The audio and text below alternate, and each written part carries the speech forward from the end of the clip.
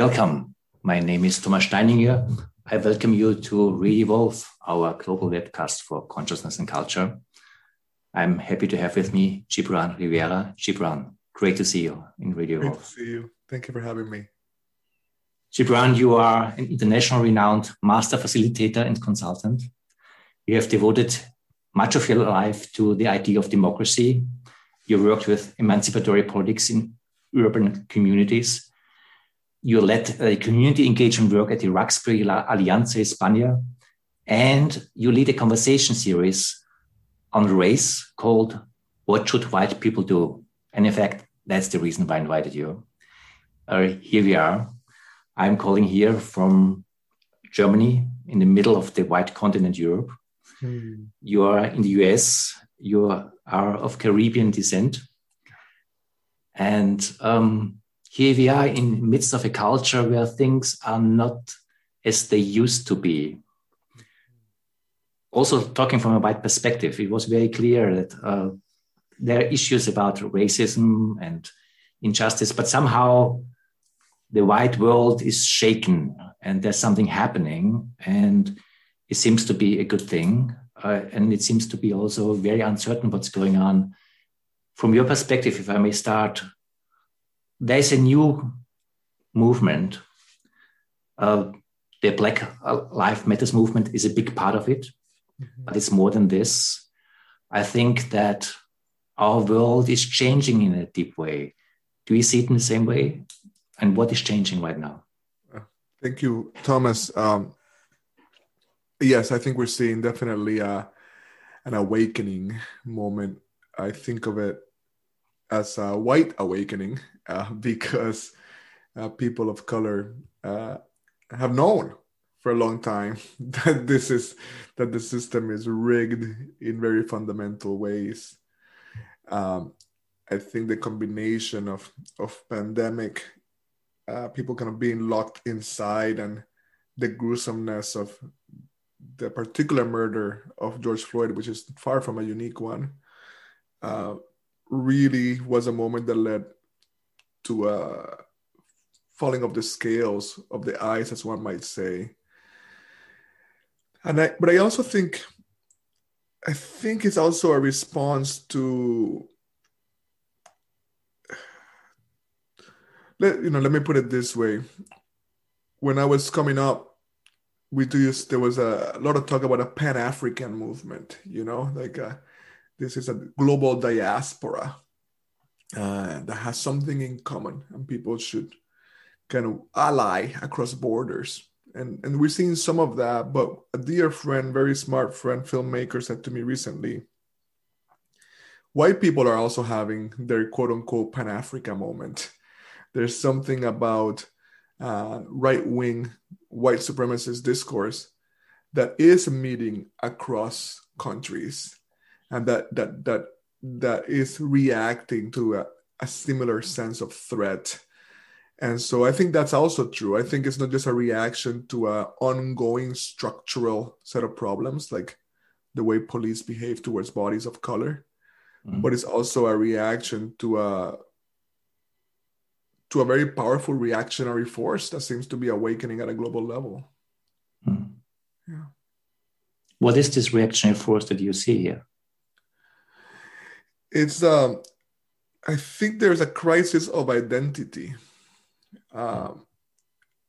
among white people. And there's a sense that identity and that some of the core tenets of that so-called civilization are under threat, and people understand it in different ways, right? In Europe, I think from what I hear over here in Boston in the United States, there's like a lot of Islamophobia, for example, right? And a lot of fear of people that are coming in from Africa as well. And here you might have, it might be more focused on the influx of Latino people. And so it seems like, how do you contend with this kind of difference, this kind of cultural difference, in a way that upholds and sustains the values of of the countries that are receiving these migrants, right, that uphold those values, while at the same time makes room for the other. And I do want to just make one quick correction here, because what makes this interesting, I just used the word migrant, but here in the United States, indigenous people were not migrants, right? And Black people were not migrants.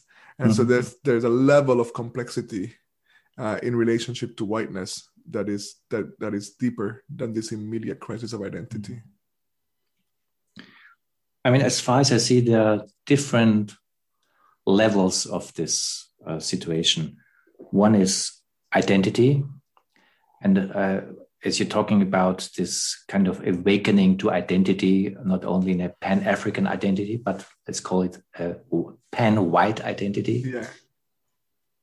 But there's also a background to this. And the background is a world system. If you call it capitalism, imperialism, or whatever, since 500 years, there is a history where this globe was overrun by a culture, a European culture, being a white culture, mainly white culture. And for the good and the bad, the last 500 years, we are dominated by our values. We brought our values to the last corner of this globe. And imperialism always came with also a sense of self-righteousness, that we are bringing democracy and culture and civilization and progress. And not all is wrong about it, but that's not the real game. And when you ask Indians what really happened under 200 years of British rule, something different was going on. Right now, the first time since this 500 years, it's obvious that something is changing also on that scale, that the game changed. We don't determine the rules anymore. There's at least a player called China who is coming up and is likely to be the next big player here. There's also a situation in the US where I used to joke when I was living in the US kind of 15 years ago that in 10 years, all of the world will speak English, but America will speak Spanish. And there was truth to that, more truth than I thought. Also that North America, when you think about the history of the US, it was also a history of taking Mexican and Spanish-speaking countries and indigenous territory in an imperial fashion. So it's all very complicated. And there is identity. There is also here in Europe, in Germany, the felt sense that we are a threatened culture right now. So in this complex situation, we want and we have to live together, and we have to find a way how we can do that. That's how do we start? That's great. That's a very powerful and important question. I appreciate the nuance of it. I think there's a tendency to oversimplify all of this. I want to mention something about my background, which I think is relevant, which is I'm not only from the Caribbean, I'm from Puerto Rico. And Puerto Rico is a formal and actual colony of the United States right now. So I grew up as a colonial subject, and the political parties in Puerto Rico are not divided equally among ideological lines, left and right, but among what status do we want? Do we want to remain a colony? Do we want to be a state, a part of the union? Or do we want independence? Mm-hmm. So my from the very beginning of like grasping consciousness, the question of what did it mean to be free and how did that relate to my identity was central. It was just present for me. It's present for all Puerto Ricans, but I was the kind of kid that tuned into it. So the question of freedom has been with me since before I moved to the mainland United States at the age of 12, at which time I became a minority. I experienced myself as a person of color because I was being looked at and seen as dangerous. That was the main feeling, unwanted. Mm-hmm.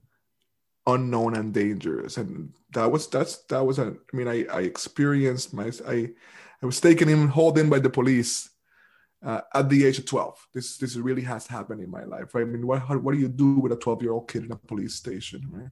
Tells you a lot about. So just to give you some of that background, what you're talking about, what comes to me as I hear you speak is we hear the words white supremacy thrown around, and there's been an evolution to the use of that term, right? I think it used to be that when we thought white supremacists, I tended to think, I think people tended to think, like, I used to get in fights with skinheads when I was in high school, right? Like neo-Nazi skinheads in a small town in Massachusetts, right? And so that's what you think of as white supremacist. And so you throwing the term around makes people cringe or scared or not want to relate to it. But in fact, white supremacy is indeed what you're talking about, is this idea that we, white people, have the way, that we are superior, and that therefore it is our job to go throughout the world and superimpose our values. Not only that, but also rule and dominate because we know better. So it is actually a more appropriate use of the term white supremacy now than before. Whether that helps us be in a political conversation about how to be together or not, there's a question about that, right? There's some studies that say you call someone a racist, and in their head, it's like they might as well be called a pedophile, right? And so then you have all your defenses up, and so there's very little room for dialogue with that accusation or with that terminology. So we want to see, is it helpful? I don't know how helpful it is, but it is more accurate, right? That's what, it's not the skinheads that is white supremacy, it's white dominant culture that is. And so it's important to understand that we live in a system that is biased towards those values. Now, Thomas, if you allow me, I'll say one more thing, which is one of the concerns that I hold is that in the movements that are fighting this kind of white supremacy are in some cases, we would say here, throwing out the baby with the bathwater. There is something about the values of liberal democracy that I feel and see shaking right now, right? Like from what can be published to who can speak at a university to what due process is, the idea that people can be judged in the public sphere based on accusations without any space to defend themselves, right? Like there are key parts of liberal democracy that I think are being put at risk, not just by the right, but by some of the movements that are trying to fight the right. And I think it's important to name. And so I wrestle a lot with that. Because at the same time, liberal thought assumes a middle ground where we can meet. And the problem is that middle ground is white, right? It's not an abstract middle ground, right? It's still a middle ground that is defined by whiteness, right? So to say to people, liberal democracy takes time for changes to come, but you are a Black person, you're like, I don't have time to keep waiting for your system to enfranchise me.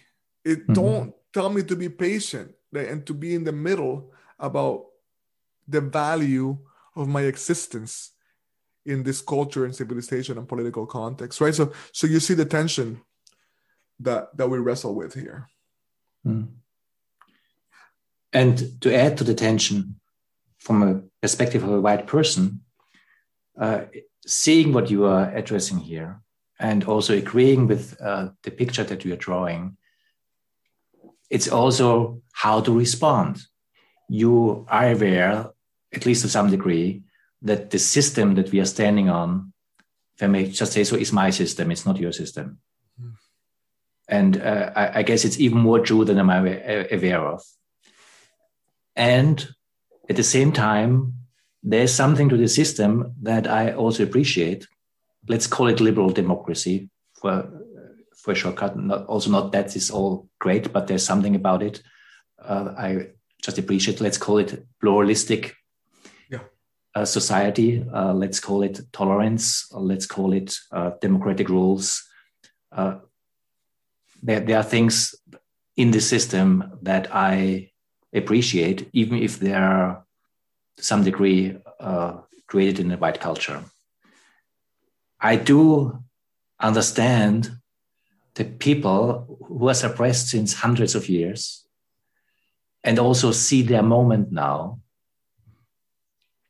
don't want to just basically be nice and wait, let's put it that way, but also want to take advantage of the moment. You don't know. Maybe this is a short moment. Maybe if you don't grasp the moment right now, next moment is over and we are in the midst of a whatever Trumpian new America where your voice is completely outcast again in a way it is not right now. So I understand that. And at the same time, I'm in a position where I'm very comfortable to have the opinion that I want to have, because it doesn't change too much my position right now, particularly being in a European context. I can be very progressive, very liberal, very understanding. So how do we do the right thing here? This is great. I really appreciate your care, Thomas. It's important for me to talk to an older white man of Germanic descent, right? And have this conversation. So I just want to honor that and honor our relationship and the way you show up in it. I'm gonna come at it a little sideways and see if that can be helpful. One of the things we talk a lot about in our What Should White People Do class, and also in other conversations within anti-racist context, talking to people of color specifically, is that modernity got rid of mythos, right? And so the stories of the past are either fundamentalist truths. Definitely the world was created in 7 days, we can do the math. Mm-hmm. Or scientific lies, right? And so there's no space, as if our ancestors didn't have enough sophistication to understand that the mythical realms are different. Different rules apply. That the Greeks didn't actually think that Zeus was on top of Mount Olympus sending down thunder. Like they could understand, they had a mythological intelligence. And modernity got rid of that. But that's how we make meaning. And that's how we establish belonging. Historically, right? That's like an ancient ancestral way. And so ideology seeks to replace that. It seeks to fill that void. On one way it's ideology, on the other way it's capitalism, right? So the marketer tries to tell you what deodorant you need to wear if you're going to be part of this tribe, if you don't want to be rejected, right? And then ideology tries to tell you, like, this is what it means to be right and righteous and to have something to fight for. The problem with ideology is that it's a product of modernity.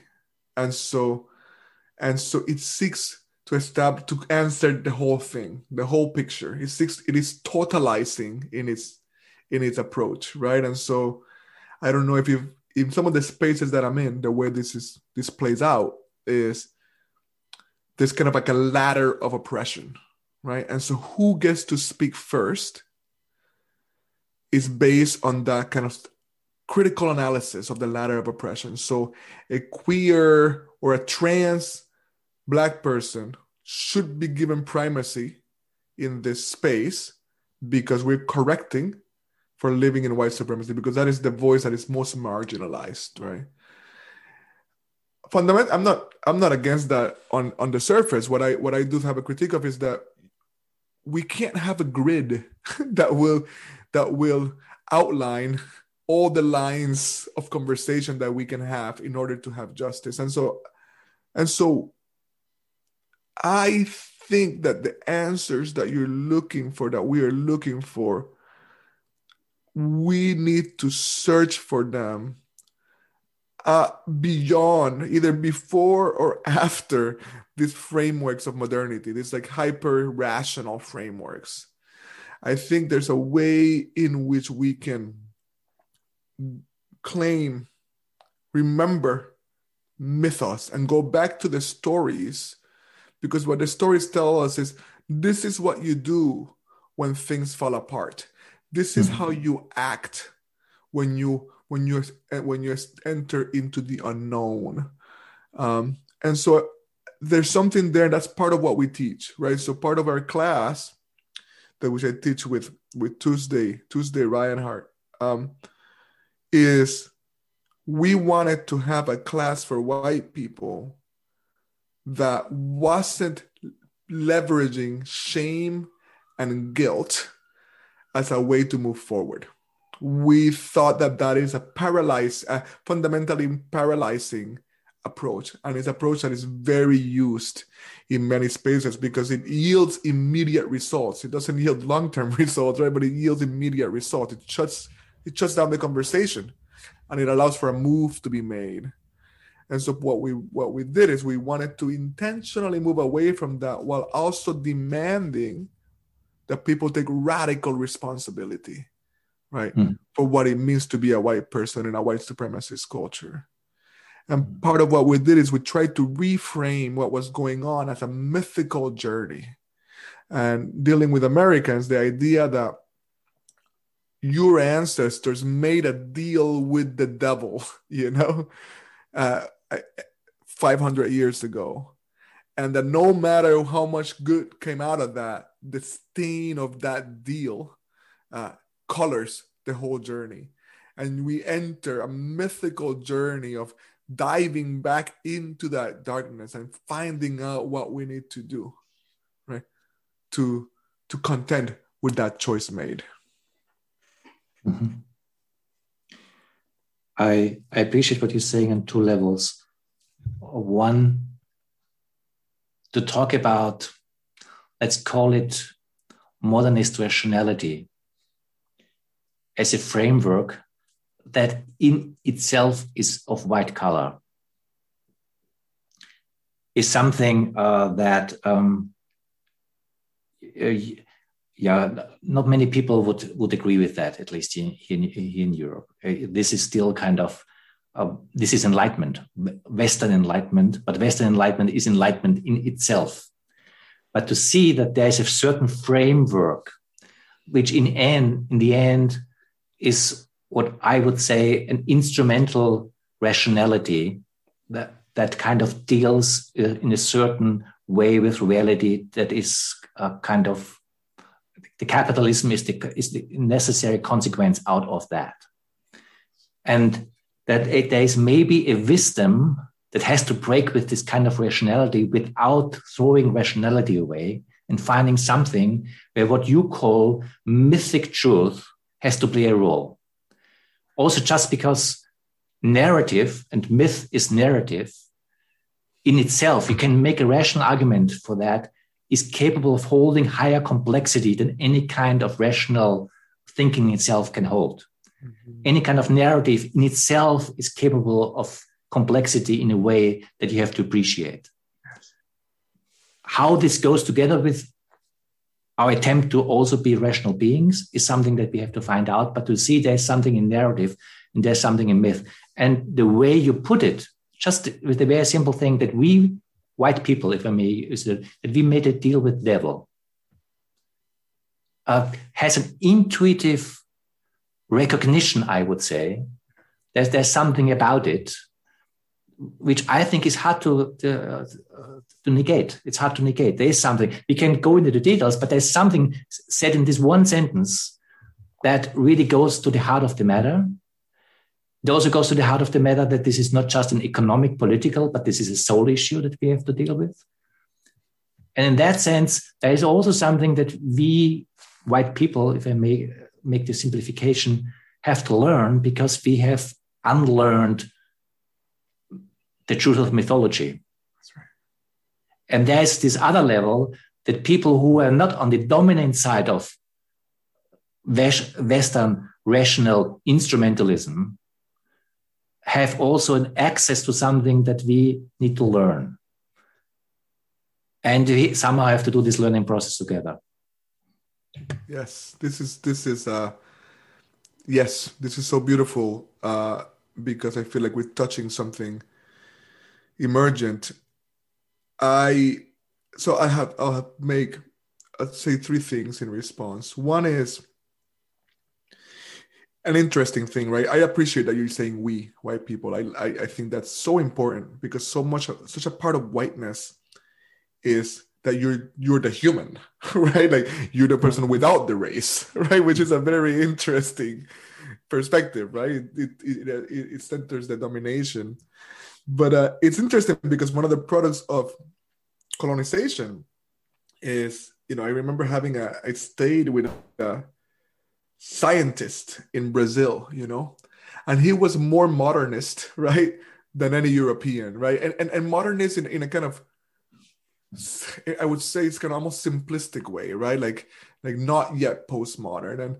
And then sometimes I encounter people in India, the people that stand against the religiosity and spirituality, and their modernism is quite passionate, right? Because it is kind of an embodiment of this whiteness in the idea of progress. And now you're talking about people of color that are holding these ideas. But when you speak about this mythological intelligence, and there's something I really appreciated that you're saying we're pointing towards something that holds a narrative complexity, because so much of what we keep reaching for is kind of a crystal clear clarity, right? Like this is what you do every time this interaction happens, right? And so we keep offering this oversimplified answers to a question that demands that we all be changed in the process,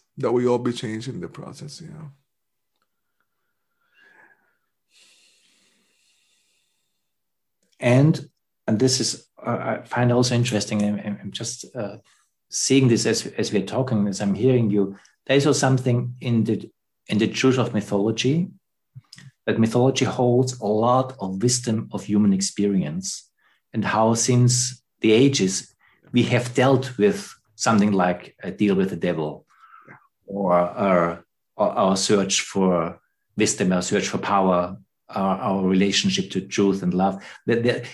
All these stories hold in their complexity something that teach us something. And I don't want to just basically go back to the stories. I don't mean that, but to appreciate the accumulated wisdom that we have kind of developed over the millennia, right, in this way. And to bring them together also with our rational discourse, but to see that maybe the way we relate with each other, when we see also how we betray each other. And if you go to Bible stories or other stories, but if you stay with Bible stories, the Cain and Abel story in their relationship to God, to the absolute, holds a lot of things. Without being necessarily Christian myself, I can appreciate the truth of the story. And there's also something where we can relate to each other. And I'm really right now seeing myself as a white person and you a person of color, a brother of color, and holding all the stories that we have created, like conquering the world, being suppressed, being colonized. These are all stories we are living together. Right. And there's also something maybe to find a story together that we want to live. Yes, that's so beautiful. That is so beautiful. And I am so appreciative of it. I often speak of these stories that, when we did not have the internet, right?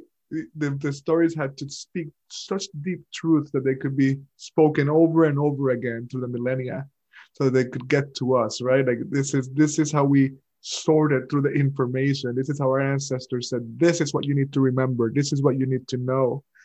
And last week, Thomas, I was facilitating a global leadership summit of political organizations around the world. And there were many from many European countries, ranging from Germany and Austria to Romania and Hungary and Britain, as well as other non-European countries. But we had a great speaker come, Dr. Cynthia Miller Idris. And I bring her up because she exposed us to the emergent white supremacist mythology, like a new mythology.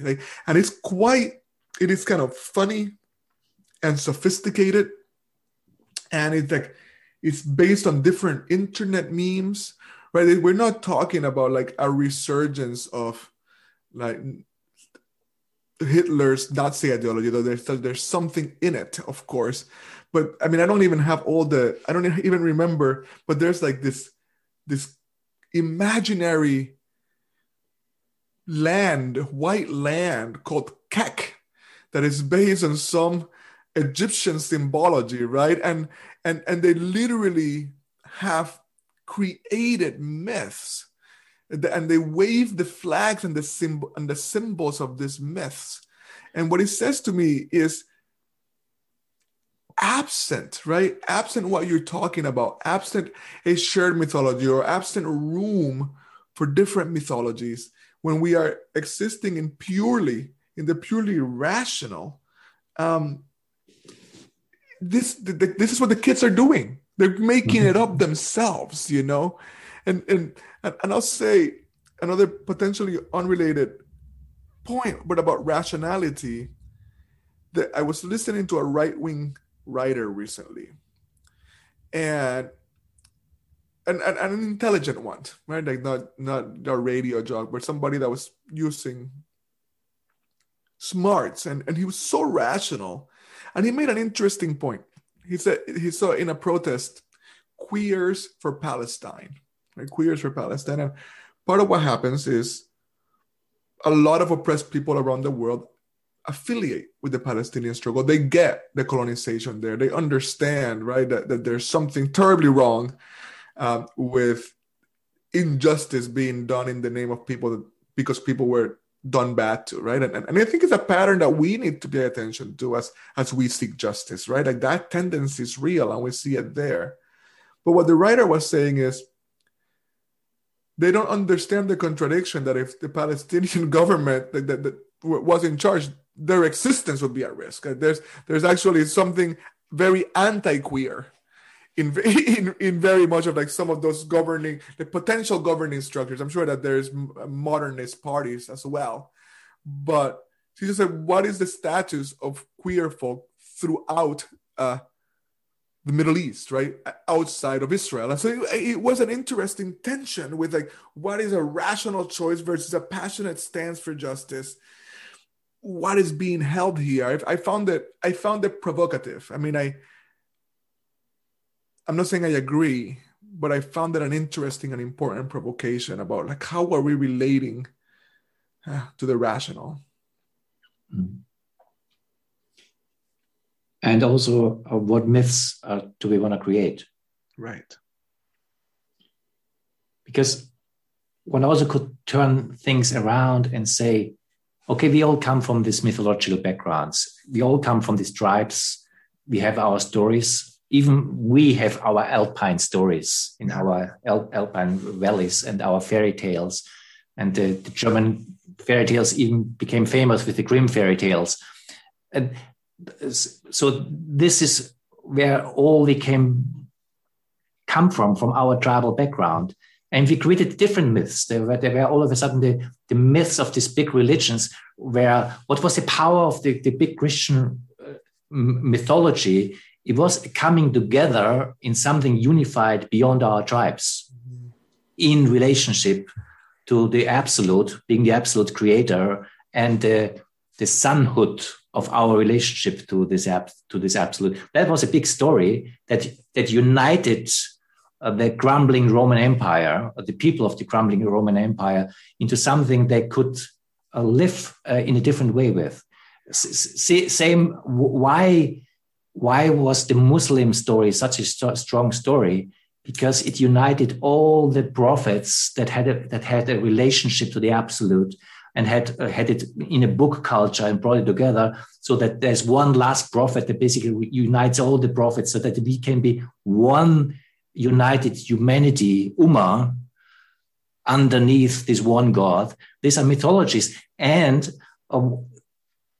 our rational modernist culture is a mythology in itself, of the power to the people, of individual rights, which defines who we are as an individual, of a certain dominance of our rational mind, which we call the liberation through our Western enlightenment. This in itself is a story. And to see what we try to do as a humanity, we also try to come up with new stories that allows us to live together. So what is obviously all these stories have their shadow sides. And the shadow side of the modernist big story is very obvious right now, as the world is trembling, as the climate crisis is showing us that the earth is faltering underneath our feet with this storyline. So do we have a new mythology? Do we have a new storyline?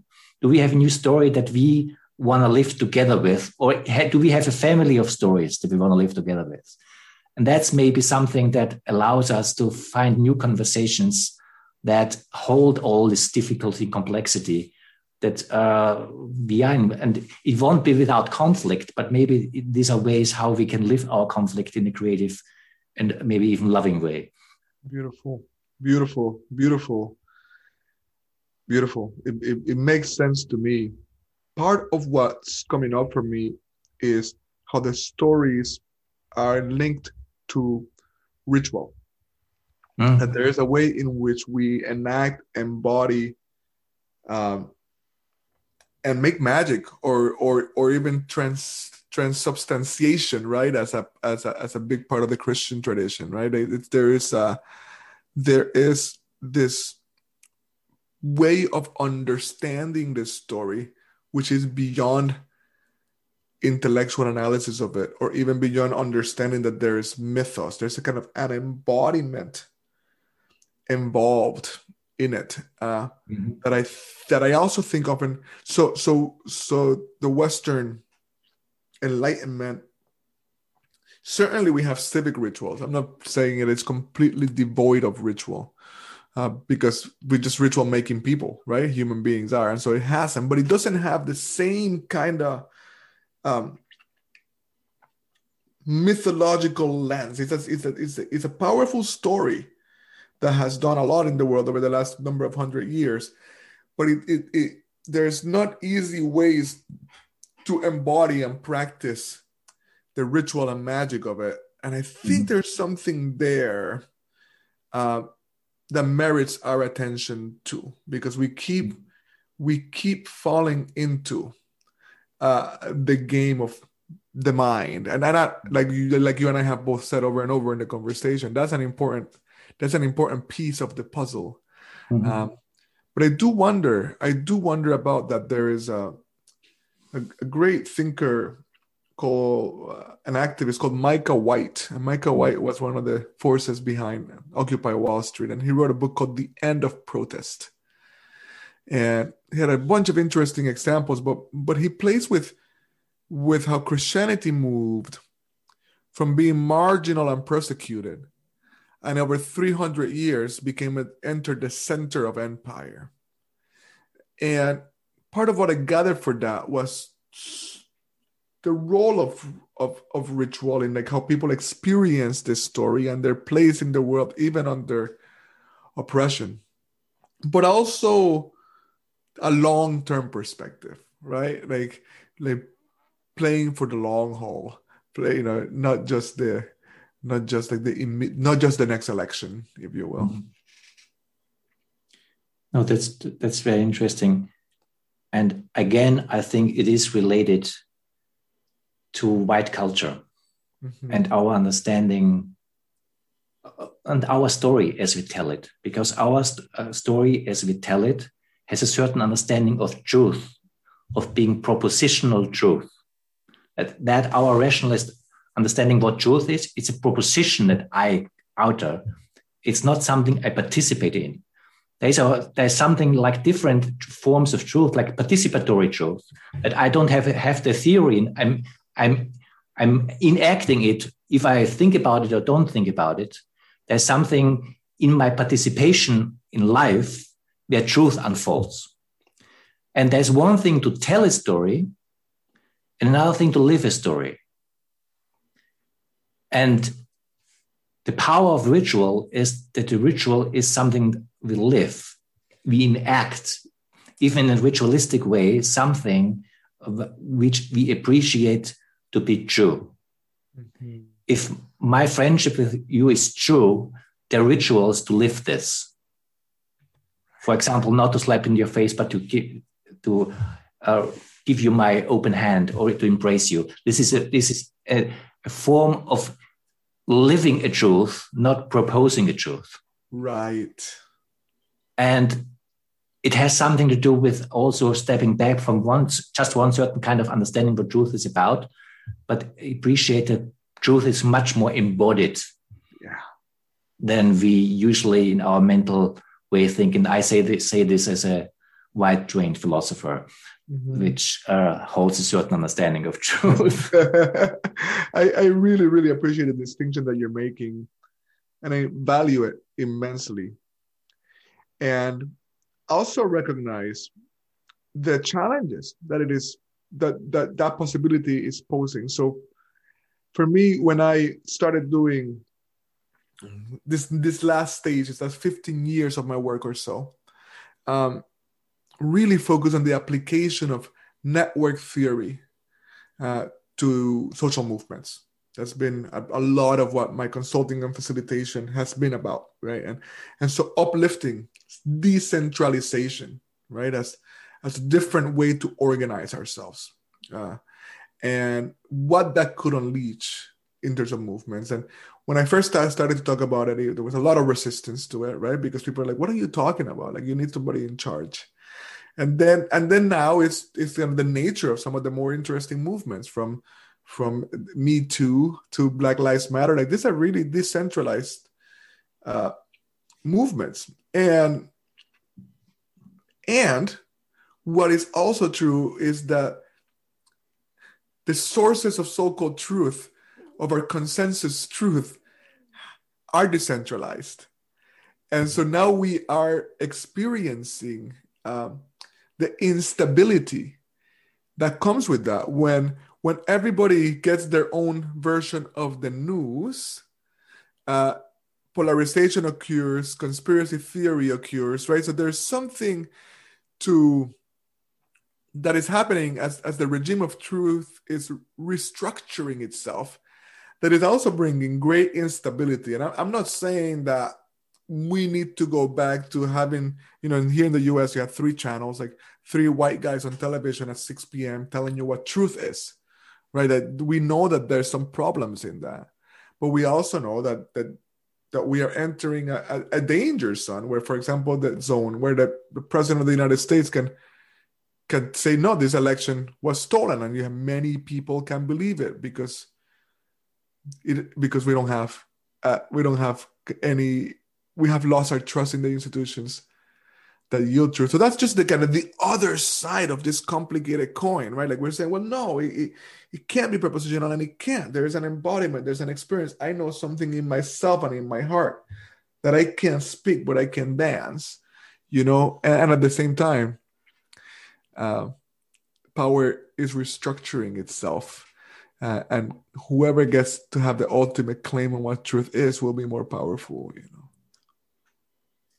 So as we are talking, and we wanted to talk about white supremacy, woke culture, Black Lives Matters, the situation of you being a man of color, I'm being a white European. One could say that somehow we are talking around things. We are not hitting it. Mm-hmm. And I don't think that's the case. I think there's something where this so seemingly talking around is necessary in order to find a way how to find right answers. Let's put it away. Of course, in this 45 minutes, we don't find the answer of this complexity of the situation. I mean, that in itself would be ridiculous to assume. But just trying to hold these different layers of our complex world situation and hold this also in the simplicity of I'm talking to you. Mm-hmm. Mm-hmm. There's a relationship between you and me, which is a relationship between you and me, and it's also a relationship between cultures, yes, backgrounds, stories, and the mutual desire for reaching understanding, which also means trying to find shared stories that we can tell. That's right. That's right. And maybe there's more answer in that than in many of a political analysis, what's going on right now. I am very much with you on that. I think that is a central part of the problem, that we're looking for the answers in an analysis as opposed to seeking what the stories can teach us, and not just to like go back and say this is now the story, but like the story can grow from the story, right? Not abstracted from it. One thing that I think can get a little bit to the central tension that you invited us into the conversation with is that there seems to be a part of us, right, in this kind of complex world of with so much unknowing. There seems to be a part of us that is often, I think, an adolescent part that wants to know the rules so that you can comply to them, mm-hmm. so that you can know your place in the culture, right, or in the community. Mm-hmm. And so there's a temptation that we see happen. So I came up in a fundamentalist community, religious community. And that is a place in which that is most easy to see, right? Religious fundamentalism as a way to oversimplify humanness, right? And the complexities of figuring things out.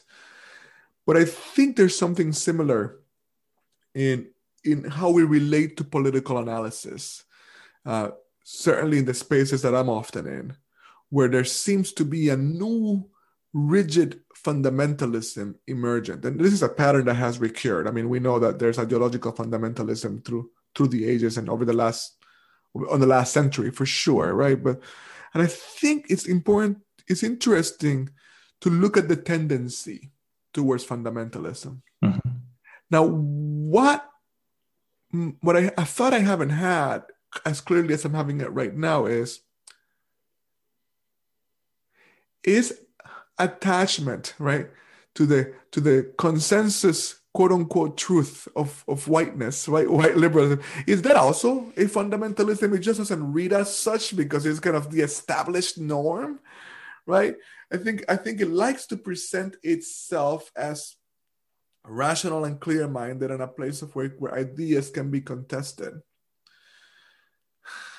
And I tend to think there's a lot of truth to that.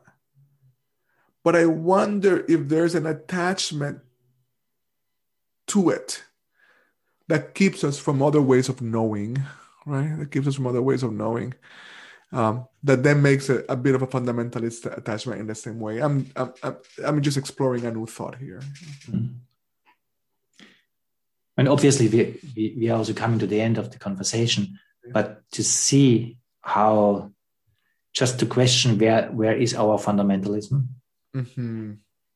and also to see how patterns of fundamentalism always unfold in a certain way, and how it's also easier to detect the fundamentalism on the outsides than on the center of power, because the fundamental of the centers of power, there's so much determining the context of how we see that they have become invisible in this. The only answer I see is exposure. Exposure and the interest in the other. And in that, and that's something that I find in this conversation, just being exposed to you, being exposed to your story, being exposed to your humanness, allows me to dive into something that is beyond myself. And in that self, also new stories arise that in that sense also become our story, you and my story and other stories.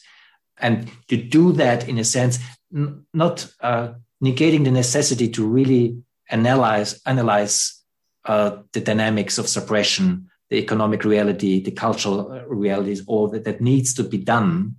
And there need to be very hard consequences to many things. But there needs also just exposure to each other and the interest to find new ways to tell together new stories that hold for all of us. Yes.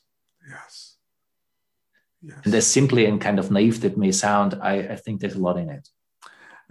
It seems to me like it's the only way it's been done before, right? And to the extent that it has been done. Good way, aside from like just erasing. Well, the other option is to try to erase one party to erase the other, right? Which has also been done, in fact. I like what you're saying, and I know we are close, but I would say there is, even in all the darkness, even in the harm that has been done across the world, even in the fact that this white supremacy is integral to like the economy of extraction that's destroying the planet. All of this is true. And there's something to what was intuited with the Enlightenment. There's something to what is proposed in the idea of liberal democracy that I'm certainly hoping will be part of the story. That in fact, I'm beyond hoping, that I actually need to be part of this shared story. That it can't all be thrown out just because it comes from white folk. Gibran, thank you so much. Thank you, friend. Thank you.